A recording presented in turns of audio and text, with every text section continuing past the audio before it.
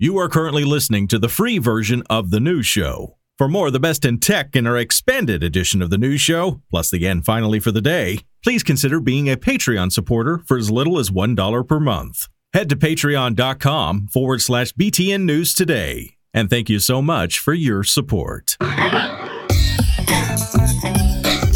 Well, howdy, news listeners. Yeehaw. Welcome to your Monday edition of The News Show. It is the 7th of August, 2023. Here comes the best in tech that's been happening over the weekend, and we got it for you like we always do in around 5 minutes.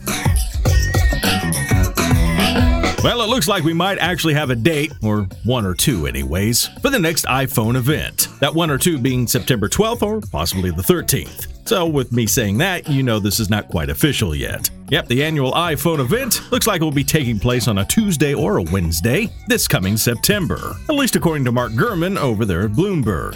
More than likely, there's probably a sprinkle of truth here. Apple usually holds its events within the first 2 weeks of the month of September, as it ties right in as the company's physical quarter wraps up at the end of the month. And the reason why for a Tuesday or a Wednesday, well, that's usually when iPhone events are held. Now, we probably will see an invitation sometime next month, usually about a week in advance. The only other tidbits we got coming from Mr. Gurman: don't look to be getting your phone on the 12th or 13th of September. Looks like the new iPhone 15 will be launching on the 22nd of September.